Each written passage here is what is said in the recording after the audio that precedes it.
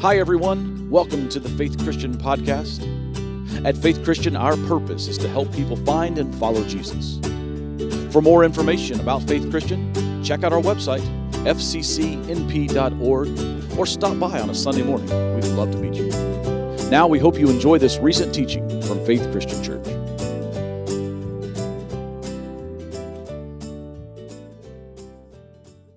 Let me remind you again, we've talked about this the last couple of weeks, but next Sunday morning we are kicking off our fall together. We're calling it Welcome Home, and that's our theme this fall, all the way in through the holiday season this year. We're going to be working on the theme of Welcome Home, and we hope that you will be here. We look forward to welcoming you home here to Faith Christian, helping you welcome you home into a relationship with our Savior, Jesus Christ. And we hope that we can help welcome you home in one of those ways this fall, and that kicks off next week. So we hope that you'll be here. We also mentioned a couple weeks ago, but I want to remind you that next Sunday morning we are going to be hosting a couple of young leaders who will be here spending the weekend with us. This young couple, Kara and Noah Rose, who we have been communicating with the last several months about the possibility of joining our staff. They will be here to interview with our leadership. They will also be leading in our kids ministry stuff tomorrow, next Sunday morning, our student ministry stuff next Sunday evening, which is when we're kicking off our fall Sunday night youth group for our middle school and high school students. Noah and Kara will be here next weekend.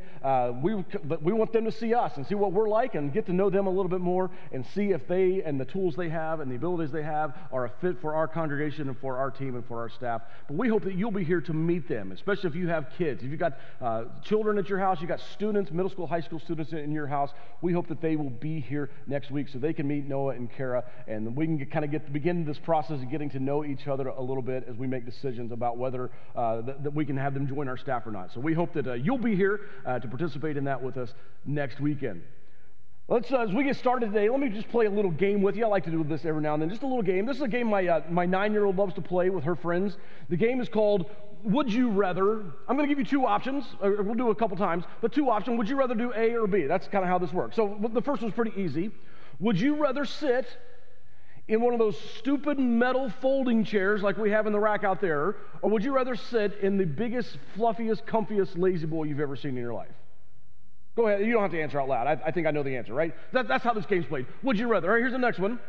Would you rather wear your favorite pair of broken-in shoes or those stupid rental shoes you get when you get married and you have to rent a tux and they get those nice patent shoes that no one's ever worn, they're not broken in? Which pair of shoes would you rather wear? Think about it.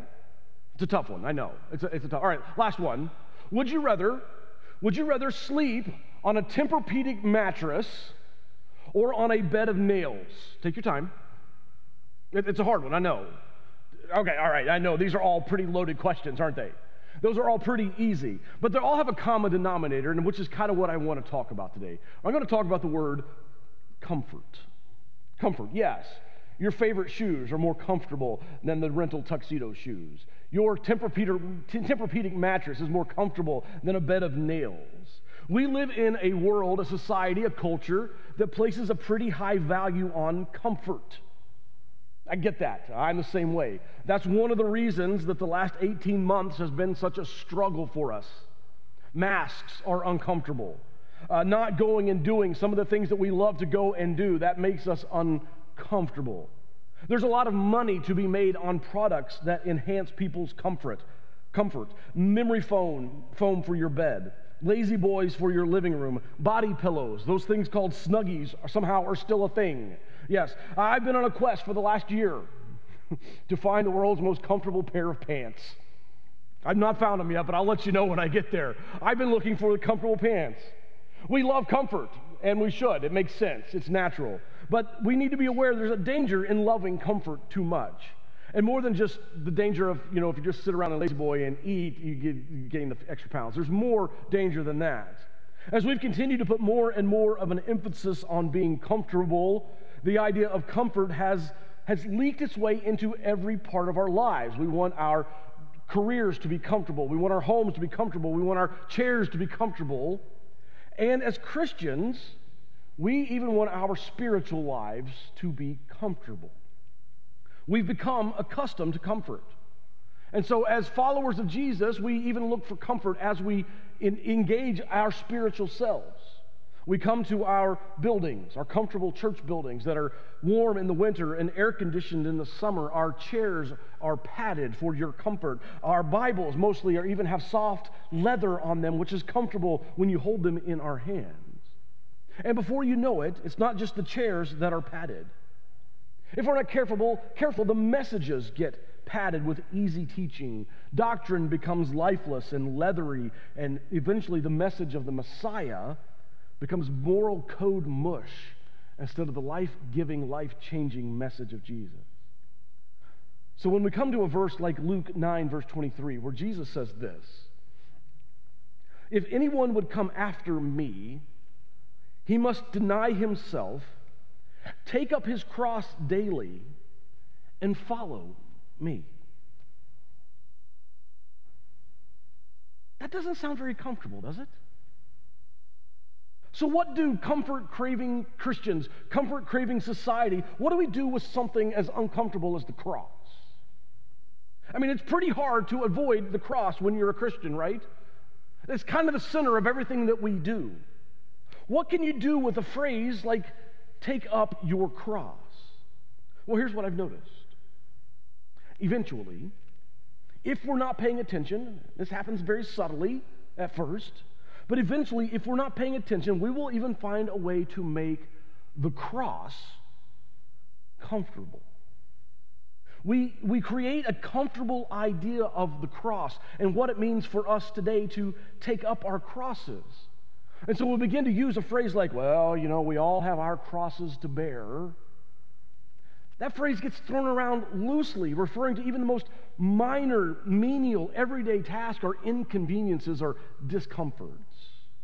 And the cross gets pushed to the back of our sermons, the back of our thinking.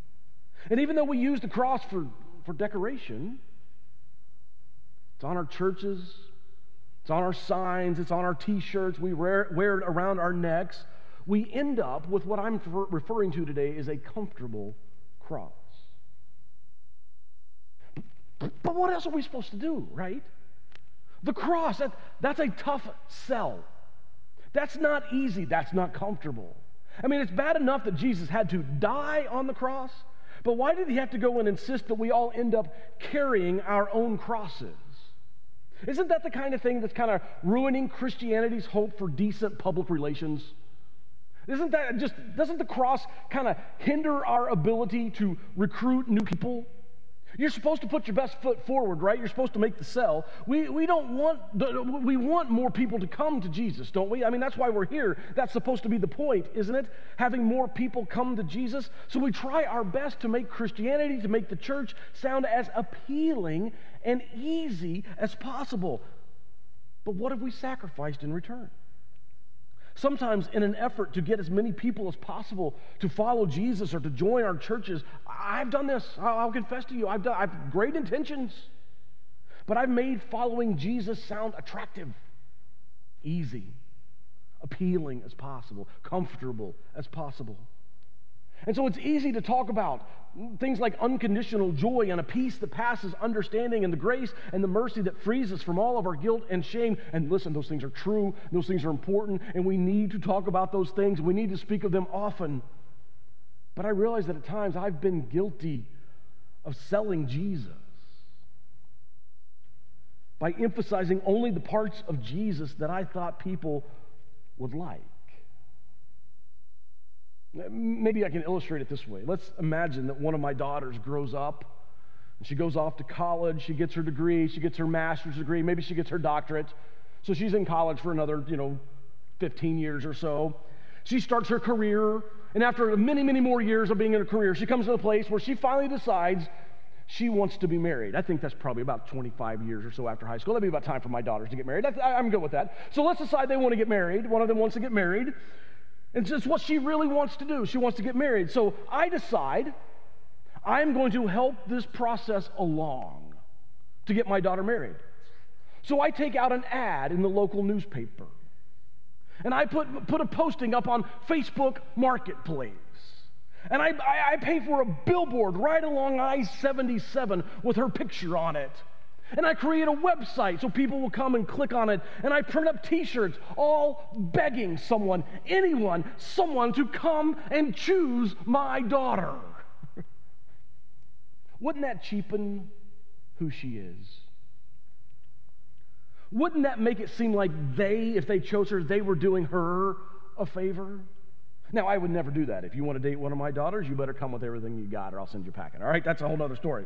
In 1 Corinthians chapter 1, Paul talks about how the world sees the cross. He says this, "For the message of the cross is foolishness to those who are perishing. But to those who are being saved, it is the power of God." Now, back in the first century, Paul's original audience, the cross was the ultimate symbol of weakness. We don't see the cross like that anymore. We see it as a religious symbol, but in the first century, the cross was the ultimate symbol of weakness. For many, then and now, the message of the gospel that God put on skin, that God was crucified, is complete foolishness. I love Paul's word there in that verse. Foolishness. It's foolishness. I mean, why would God use a symbol of torture, a symbol of death, a symbol of weakness to save the world? I suppose the idea of the cross seems more appealing to us today because the cross is no longer used to execute people. And so we've dressed it up and we put it on jewelry and on t-shirts and we hang it on our walls. We're used to seeing a cross as an ornament in our homes or on ourselves or on our tattoos, on our decoration or a piece of jewelry. But if a first century Jew were to walk in here and see a cross hanging from the wall of our building, they would think we were sick, like in the head. They would think we were messed up. Imagine people today walking around with a guillotine hanging around their neck or an electric chair earrings. That would just be weird, wouldn't it? For the Jews, the cross meant weakness because it was a place of torture. It was a place of execution. And I think that was God's point. That's what makes the cross so beautiful. It's because it's from the weakness that God brings the strength. God takes from what is from a human perspective is a foolish thing. And he chooses that foolish thing that has no glory, carries no honor. He finds the least likely symbol for love and for life, and he says, I'll use that. That's what I'll use. God takes what the world says is foolish, what is demeaning, what is shameful, and God says, watch this. And he turns it into the power of salvation. 1 Corinthians 18 that we just read says that he turns the foolishness of the cross into the power of salvation. Look what else he says in that chapter. He says, Jews demand miraculous signs and Greeks look for wisdom, but we preach Christ crucified, a stumbling block to Jews and foolishness to Gentiles. For the foolishness of God is wiser than man's wisdom. And would you read this last part of this verse out loud with me? Read this with me. And the weakness of God is stronger than man's strength. Who else but God could take a cross that represented defeat and turn it into a symbol of victory? Who else but God could take a cross that represented guilt and turn it into a symbol for grace? Who else but God could take a cross that represented condemnation and turn it into a symbol for freedom? Who else but God could take a cross that represented pain and suffering and turn it into a symbol of healing and hope? Who else but God could take a cross that represented death and turn it into a symbol of life? No one else could, but God can.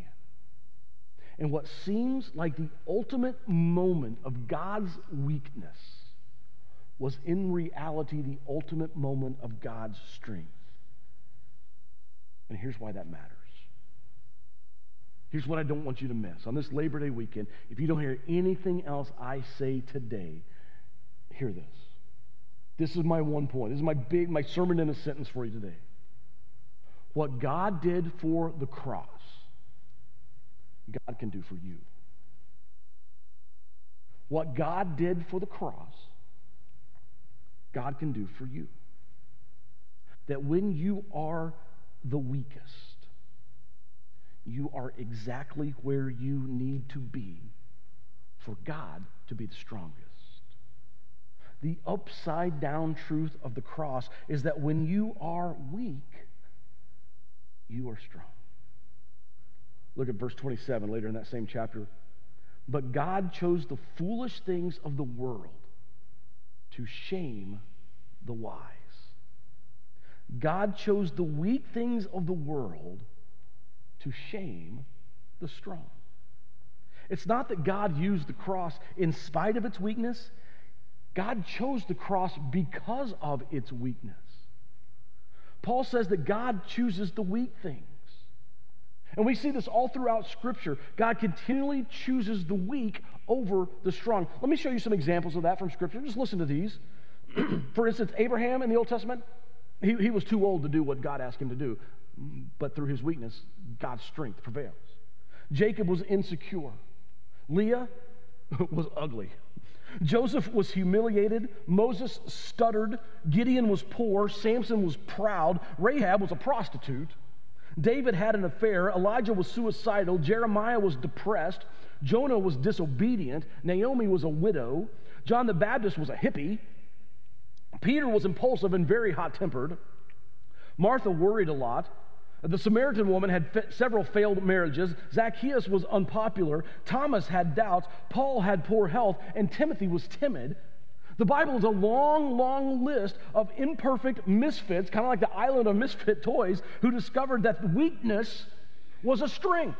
So God, do for us what you did for the cross. Though it seems backwards to us, God teaches us that when we think we're strong, we're really weak. But when we acknowledge our weakness and humble ourselves before the Lord, we put ourselves in a position to receive God's strength, and He can be stronger. Paul talks more about this over in 2 Corinthians chapter 12, verse 9. He says, I will boast all the more gladly about my weaknesses. Nobody does that, do they? I will boast all the more gladly about my weaknesses. Why?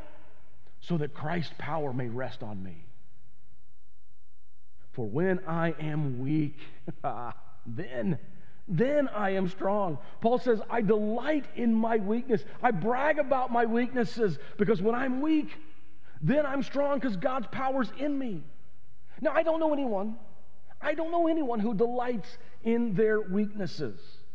Matter of fact, most of us go to great lengths to disguise our weaknesses. For instance, let's say you have a job interview.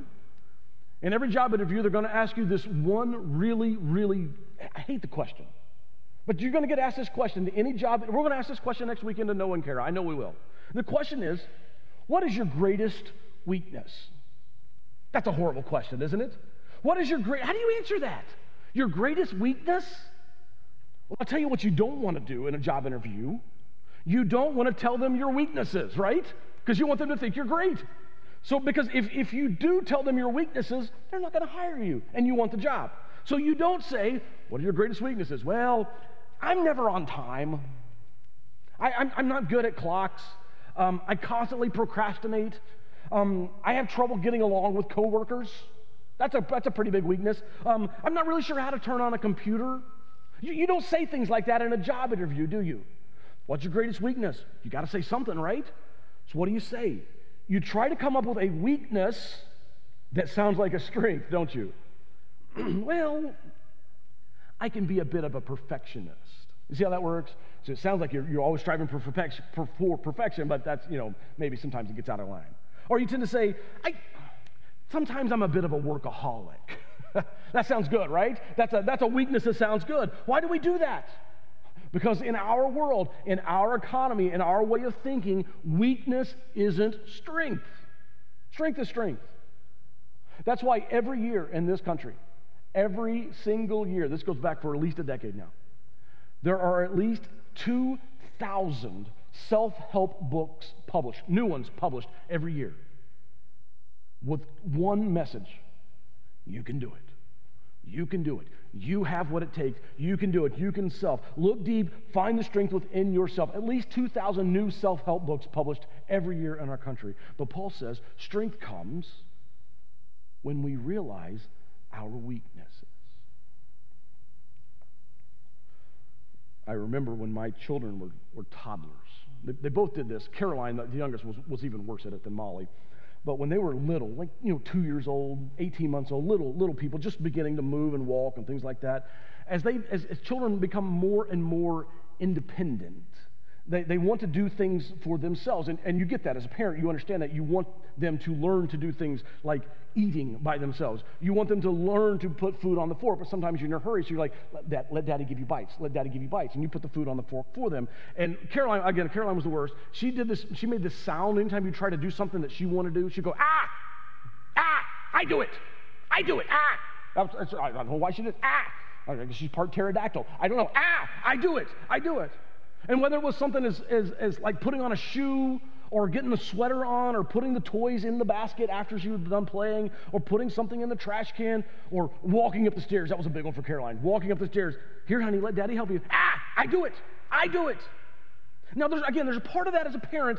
You want them, I'm glad that she's 9 now. I'm glad she knows how to walk up the stairs by herself. I don't have to carry her up the stairs anymore. I'm glad for that. You want to let them do that. You want to help them learn, but sometimes because you're a responsible adult, sometimes they just can't do that yet. But when you try to help, I do it. Because she wants to do it herself. Now again, Caroline was the worst at this. She's by far the most stubborn of my children. I don't have no idea where she got that from. But there would come a moment where she just couldn't do what she wanted to do. And she would get frustrated.